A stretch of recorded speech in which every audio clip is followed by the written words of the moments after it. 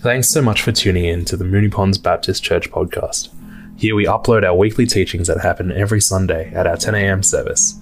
If we can help you in any way, feel free to reach out to us. And check out our website at mpbc.org.au.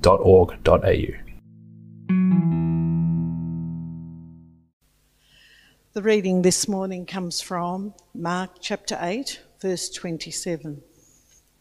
Jesus and his disciples went on to the villages around Caesarea Philippi. On the way, he asked them, "Who do people say I am?" They replied, "Some say John the Baptist, others say Elijah, and still others, one of the prophets." "But what about you?" he asked.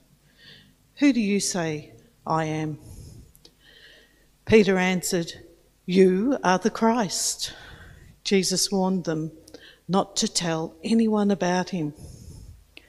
He then began to teach them that the Son of Man must suffer many things and be rejected by the elders, chief priests, and teachers of the law, and that he must be killed and after 3 days rise again. He spoke plainly about this, and Peter took him aside and began to rebuke him. But when Jesus turned and looked at his disciples, he rebuked Peter. "Get behind me, Satan," he said.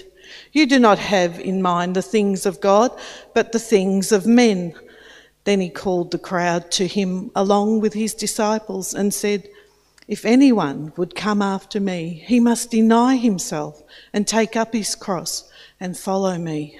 For whoever wants to save his life will lose it, but whoever loses his life for me and for the gospel will save it.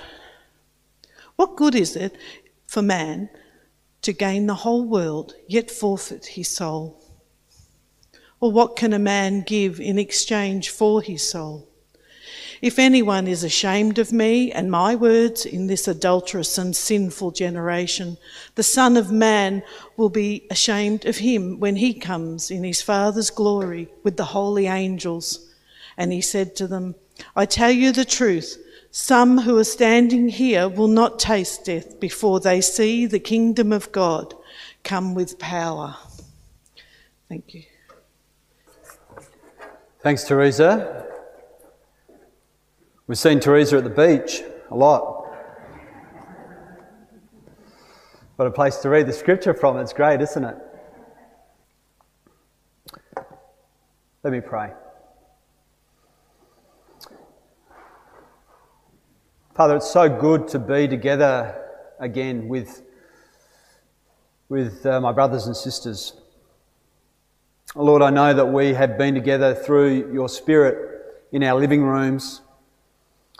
But it's good to be together face to face again, to see each other. It's not quite normal. Maybe it's never going to go back to the way it was, but Lord, I pray that you would help us to embrace this new normal and to actually see how you are working in this time. Lord, I know that you've been at work by your Holy Spirit in people's lives.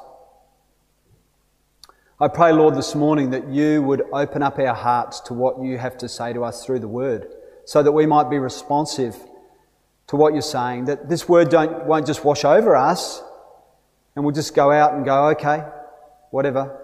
But actually you would actually challenge us and draw us closer to yourself and help us to know what it is that you want us to do with this message today. And I pray this in the mighty name of Jesus. Amen. Well, these days, there seems to be a fair amount of creative license when it comes to writing job titles. Sometimes a job title tells very little about what a person actually does. Maybe some people like the vagueness of these titles so that they can do them whatever they want. It seems that some people sort of come up with a job title that without any reference whatsoever to the job description or the role that they're going to do in their company or organisation. And recently I found a few job titles that people have which appear a little bit hazy in telling us what people actually do. And I just want to share with you a few of my favourites. So this is one of my favourites. This is his job title is the Director of Sandbags. Now, I'm not sure if Ray wrote this title for himself or whether it was given to him, but it seems from the image on the TV that there wasn't just a job for Ray. This is a real calling. Someone was really impressed by Luke Howard's work. Could someone get me a glass of water, please? And they were so impressed with his work that they put up a plaque in his honour that includes his job title, which is Namer of Clouds. James Dunstan appeared on the BBC News with the job title Space Lawyer. Now you might laugh, but you won't be laughing when the aliens land, because Ray will be the only one standing there defending us from the onslaught, and I can guarantee that he'll be charging by the nanosecond. One of my favourites, again, is the job title for Lee Sandbrook. He refers to himself as Head of Elephants. Apparently, no tusk is too big for Lee. Stan Coven, he's a bread scientist. I'm sure he's raking in the dough. And this is one of my favourites as well, Alan Moore, and his is a multitasking job title. He's a writer, wizard, mole Santa and Rasputin impersonator. Thank you. And finally, Jackson Galaxy. I mean, really, is that even a real name? He has the most laid-back job title of them all, but equally ambiguous, and he refers to himself as Cat Behaviour Consultant. I mean, really, seriously?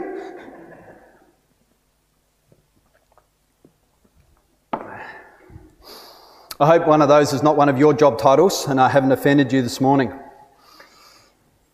I think job titles are really, though, only helpful if they convey succinctly to people, other than themselves, something about what they do. Otherwise, left to their own imagination, people will come up with their own theories of what a person with that job title does. In the Bible, Jesus has many different job titles or role titles, some of which that he accepts himself, some of which he rejects, some of which are just given to him by people who don't know who he is. And so in the Bible you'll hear Jesus' job titles. He's called the Messiah, he's called the Son of God, he's called Counselor, King of Kings, Lord of Lords, Beelzebub, which was given to him by some religious leaders, which means chief demon, King of the Jews, Emmanuel, which means God is with us, teacher, rabbi, prophet, good man, etc. And there's others that you'll find in the Bible. Before I became a follower of Jesus, I would have assigned the job title to Jesus as religious teacher. And I would have assumed at that time that the core work that he had was to teach people good morals and God's laws. But when I became a Christian, a follower of Jesus, my understanding of Jesus changed. And I found other titles to be better descriptors of who Jesus is and what he came to do. And so today you might have a particular job title or role title in your mind that you have when you think of Jesus, which in turn then is connected to the role that you think that Jesus plays in your life, but also in the world today.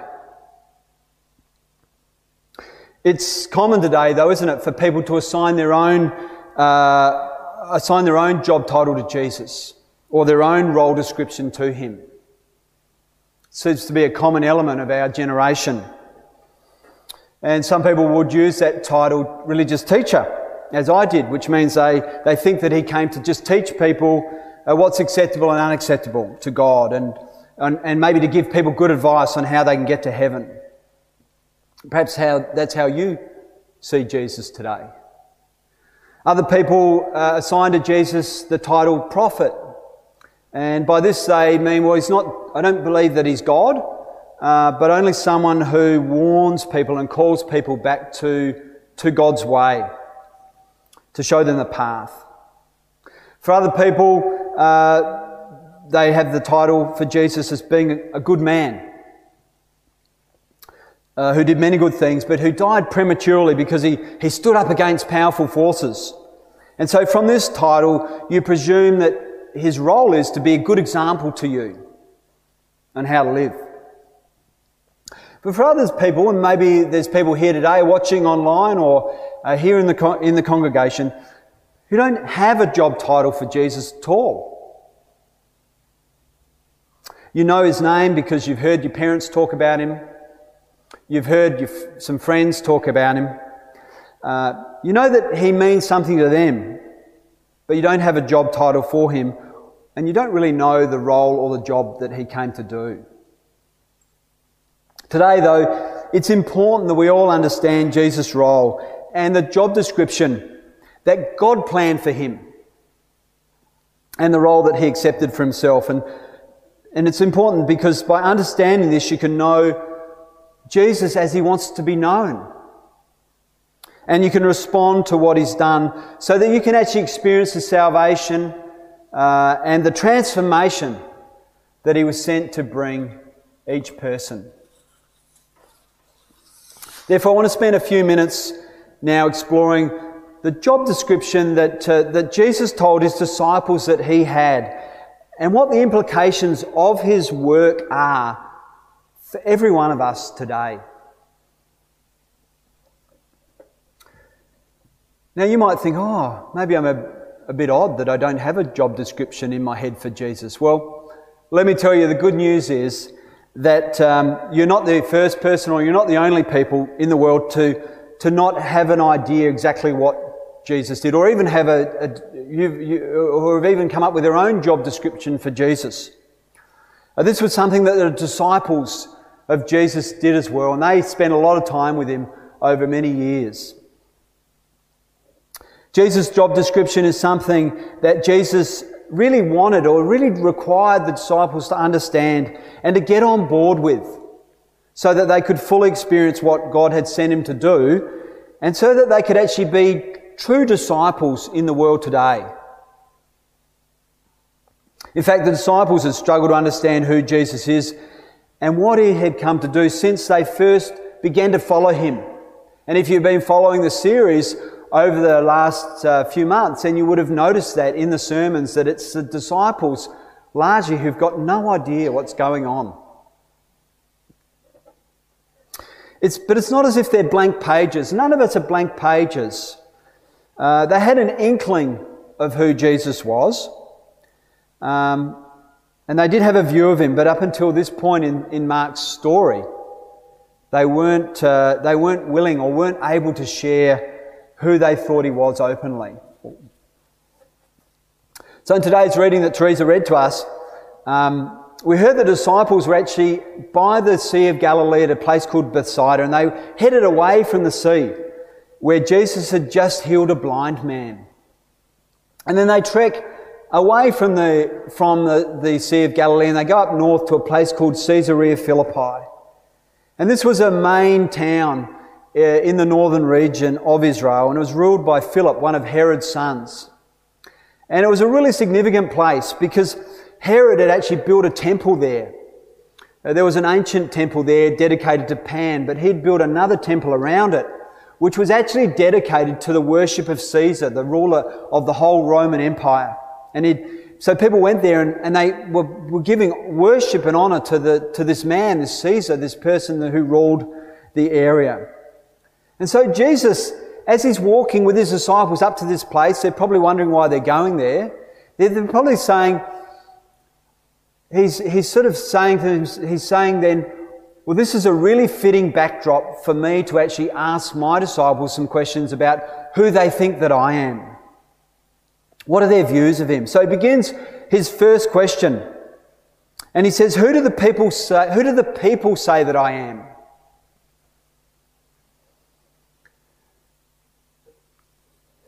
And this is a really disarming question because he's asking them what other people think.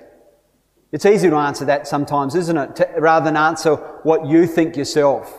You know, because you can do that quite casually. Oh, they think this or they think that. So this is what Jesus did. He said, who do the people say that I am? And so the disciples then give the 3 stock standard answers of the day. And we've already heard some of these before.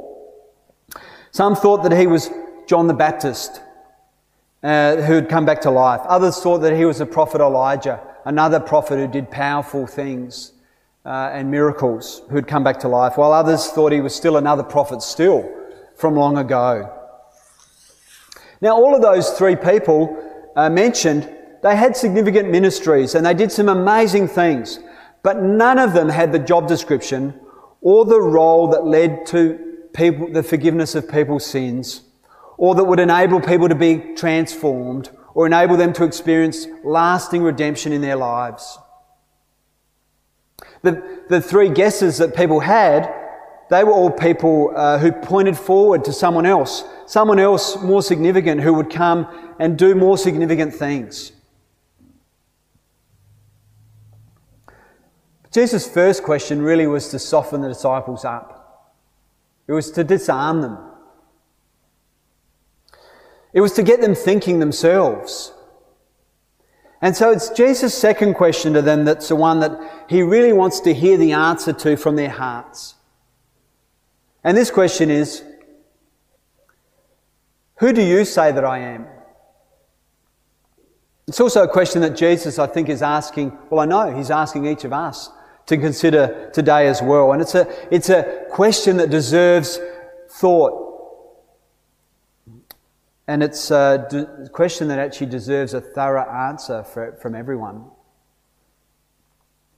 Peter, the self-appointed spokesperson of the disciples, answered really quickly. He said, "You are the Messiah." Now, you might think, finally. You know, we've been going, this is chapter 8 of Mark, and we've gone through this now, and we've heard their questions. Oh, who is this man who calms the wind and the waves? We've heard all those. We've experienced with the disciples the miracles and the incidents and the teachings that they've all experienced. And so Peter and the disciples, we think, finally they've got the answer right. They finally got it correct. They now know who Jesus is. Hurrah, we're thinking. Surprisingly though, Jesus doesn't give him a pat on the back and say, "Well done, it's taken you a while, but you finally got there." Instead, what does he do? He says, "Don't mention this to anyone." This is a strange thing to say, isn't it? After asking them who they think he is. And then don't mention it to anyone.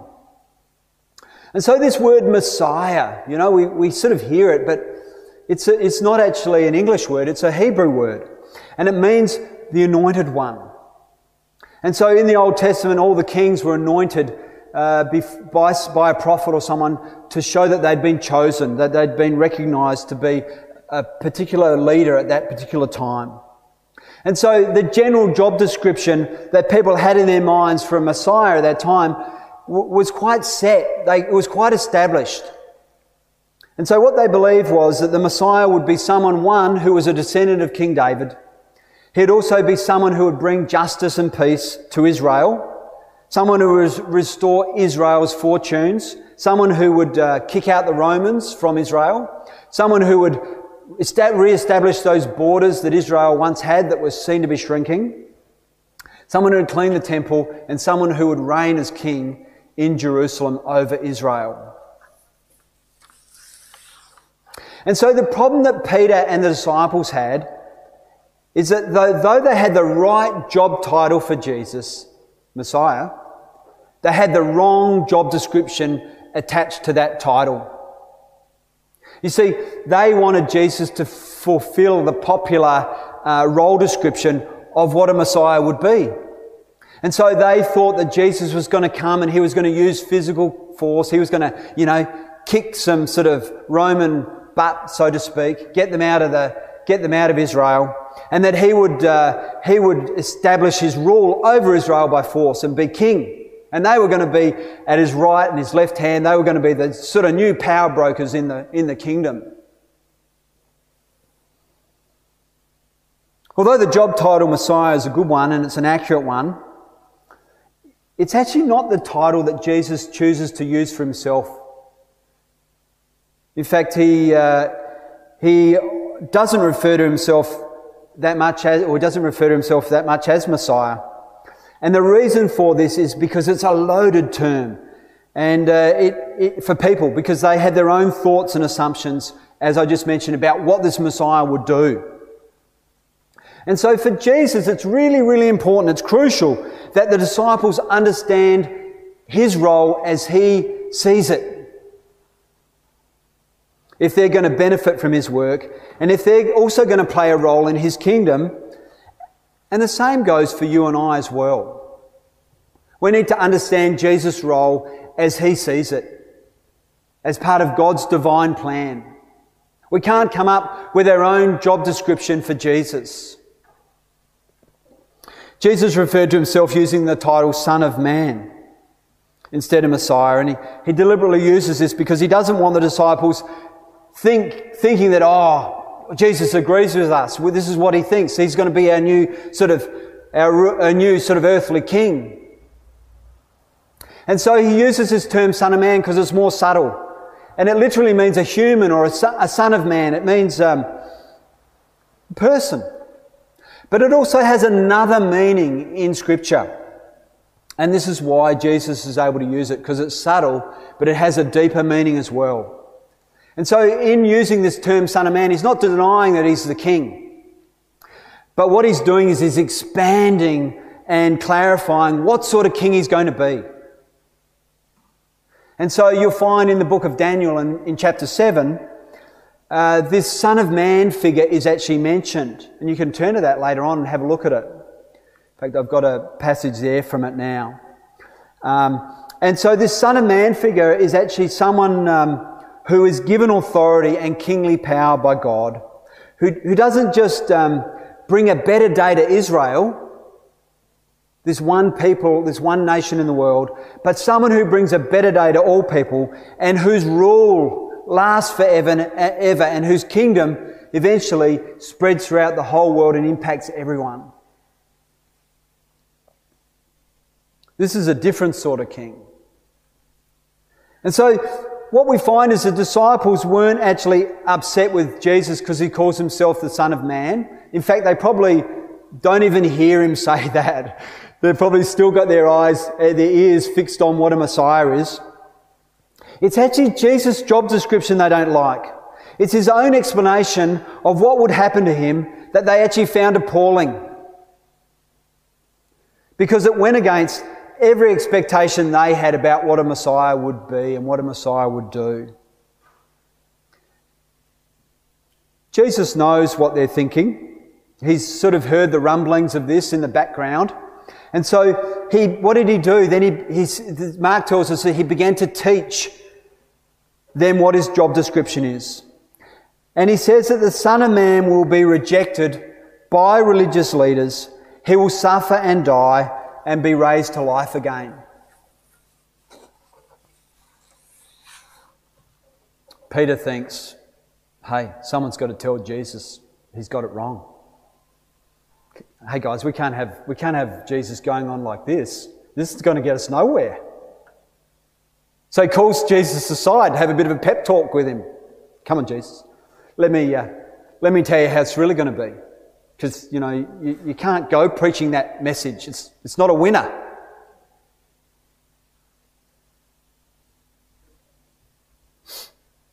So Peter calls Jesus aside and he rebukes him. He wasn't upset that Jesus had said he would suffer.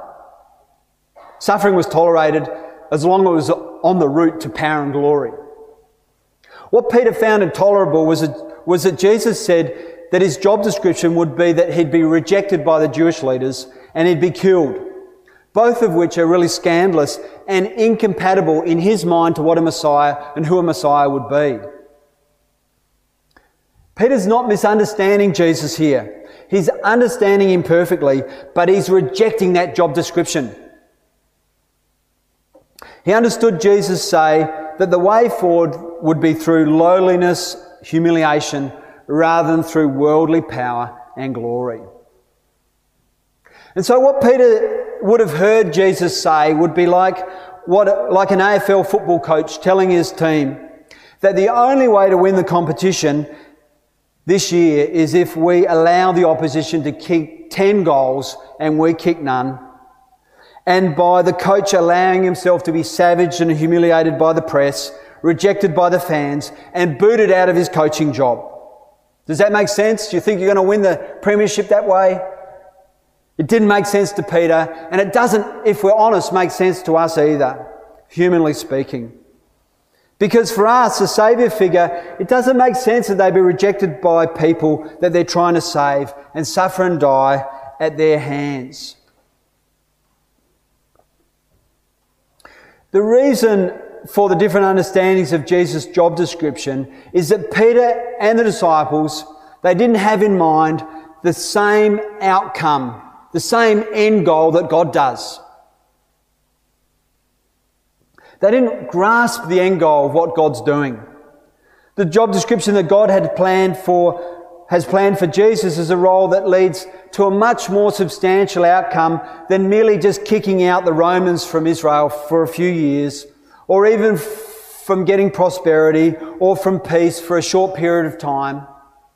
The disciples' description for the Messiah was way too small, way too limited, because it really only benefited Israel, and it didn't last that long.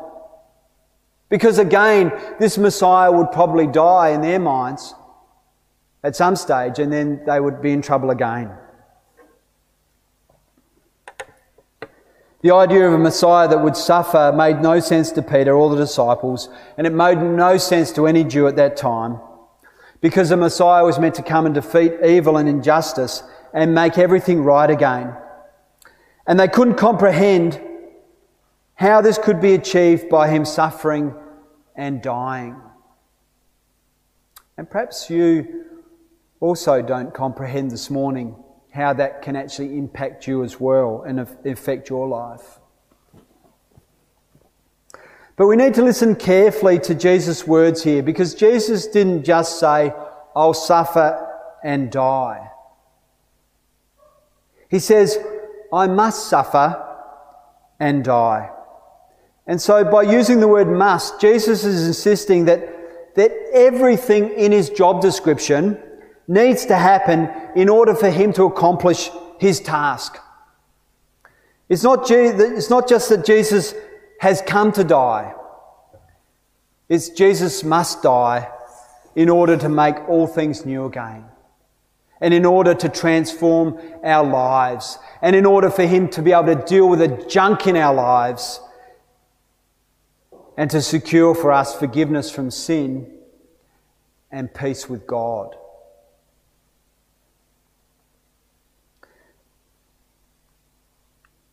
Tim Keller says that forgiveness always involves suffering. Forgiveness always costs someone something. When somebody does something wrong, a debt is established, and this debt needs to be paid by someone for it to be resolved. So think about it this way. Suppose you come to our house after lunch and for lunch, and then after lunch we get really sort of happy and sort of excited, and so we start dancing in the living room, and you sort of dancing away, and you spin out of control. Whoa! And you knock over my favourite lamp that I bought in Africa. There it is. That cost me $75. It's irreplaceable because it was handmade. Now, it smashes on the ground. Either of two things can happen. One is that I make you pay the cost of the lamp by asking you to give me $75. Or I can say to you, I forgive you, that's okay. But in both those scenarios, someone actually suffers for breaking the lamp. Either you suffer by giving me $75, or I suffer by losing our precious lamp that lit up our living room. Either you pay or I pay. Even if I forgive you for smashing my lamp, it still costs me to do that. And this is what forgiveness is. It always entails suffering. If this is the case, then it shouldn't come as any surprise to us that God's plan to reconcile all things to Himself and to forgive us our sins also involves suffering. Since you and I can't pay the cost of our own sinfulness, it means that God has to bear the cost Himself. And God has done this through Jesus, who suffered and died on our behalf for our forgiveness and to deal with all the junk in our lives. This, my friends, is the good news, isn't it? That's the good news. You can't pay the cost, but God pays the cost Himself. And what Jesus is saying to the disciples then, by sharing His job description with them, is this. He's saying, I am the true King, but I'm not like any king that you've ever imagined before. I'm the King who must suffer and I must die so that you can live. There's no other way for God to achieve what He wants to do. Any of their job descriptions that they have in their minds for Jesus are way too limited in scope. None of them are able to bring forgiveness required or the salvation that's needed, that they needed or that we need. And therefore Jesus is telling His disciples, and He's telling us this morning, that is what I'm here to do. And you need to get on board with this. You need to get on board with where I'm going and what I'm doing. Otherwise you're going to miss the bus. Friends, whatever job title or job description that you've assigned to Jesus that doesn't involve Him suffering or dying and rising to life, again, is not a job description that's going to impact your life in the way that you need. Therefore, we need to actually accept Jesus' role description as the only one that will bring about our forgiveness, our transformation, and the salvation that we need. And Jesus invites you today to accept who He is and what He's done for you.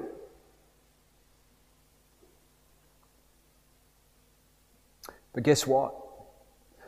Jesus doesn't just end there, does He? This is the crunch bit. He says, since I'm the King who suffers and dies, if you want to be followers of mine, then you also must die yourselves. Wow, yikes. What's He talking about here? What He means is that we also need to accept the role description that Jesus has for His followers. And if we're to be true disciples in the world today, then we need to accept that. Our job description is to take up our cross and follow Him. And what Jesus means by this is that we are to die to self-determination. It's a call to die to total self-control of your life and actually to place your life in God's hands. It's a call to die to pushing forward with your own agenda for Jesus, and a call to stop seeking to use Jesus to fulfill your own purposes, your own dreams and your own ambitions, but instead to surrender yourself to Him and to seek to serve Him.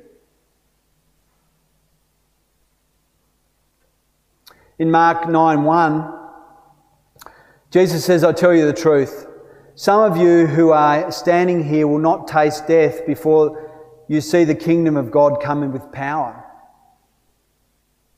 That's what He said to those people who were with Him.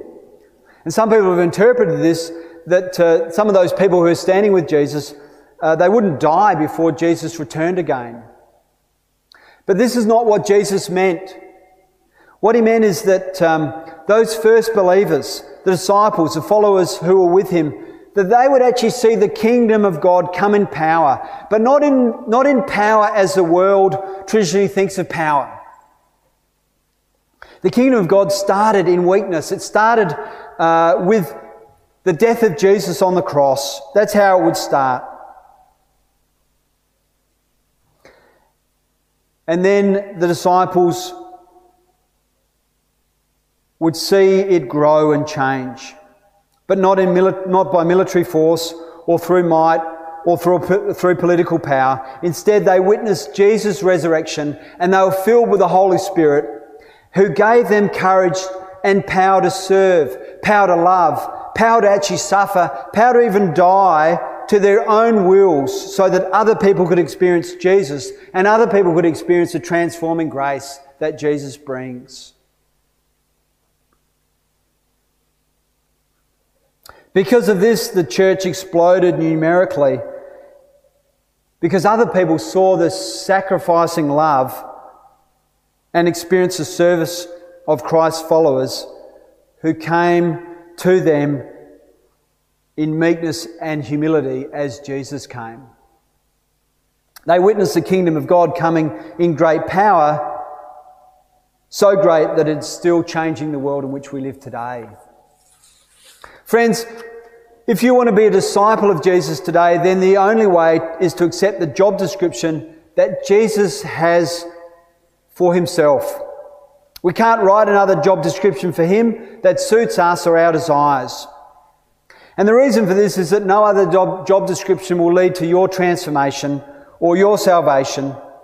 And without your salvation and your transformation, others won't have the opportunity to hear about Jesus or encounter him themselves. But Jesus is asking you today the same question that he asked the disciples 2,000 years ago. He's asking you, who do you say that I am? And if he's just a prophet, just a teacher, or just a wise man, or just a good man to you, then you won't be able to receive and accept what he's done to set you free and to bring you peace with God and to bring you peace with others and to even bring you peace with yourself who you are wrestling with.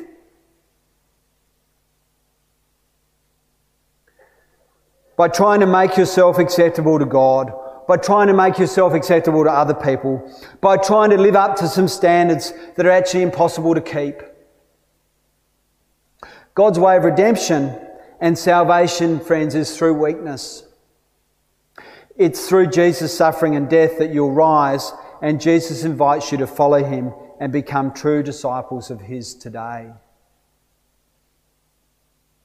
To follow him and to be a true disciple of Jesus,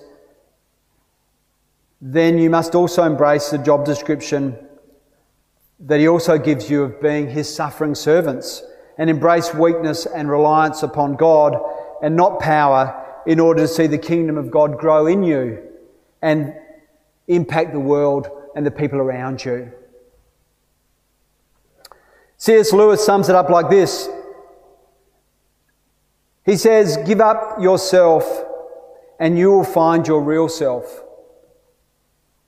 Lose your life and you will save it. Submit to death, the death of your ambitions and favourite wishes every day, and the death of your whole body in the end. Submit every fibre of your being and you will find eternal life. Keep nothing back. Nothing that you have not given away will be really yours. Look for yourself and you will find in the long run only hatred, loneliness, despair, rage, ruin and decay. But look for Christ and you will find him, and with him everything else thrown in." Friends, it's been a tough year.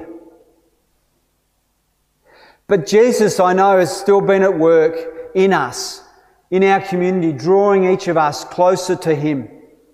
And so I want to encourage you today, if you recognise that you've had your own agenda for Jesus, if you've written your own job description for him that keeps him at arm's length and doesn't allow him to come into every area of your life, for him to be Lord, then today I want to encourage you to reconsider who He is and what He has done, and accept Him as your King, who suffers and dies and rises to life so that you can have life and life to the full. Let's pray together. I want to invite Isabel to come in for the piano. Great and loving God, we could never have imagined a plan like you, that you have made. It doesn't make sense to us how we can gain life, eternal forgiveness, peace with ourselves, with others, with you, the reconciliation of all things, the renewal of the earth. Those things don't make sense to us that they can be achieved through the suffering and death of Jesus on the cross. But then when we rely on our own wisdom, look at the mess we make. And look at the mess we find ourselves in, and the peace we lack, and the hope we lack in this life. And so, Lord, I want to pray that you would help us to accept the role description for Jesus that you've written. Help us to embrace this. Help us to embrace Jesus so that we can encounter life in the full now and life forevermore. Amen.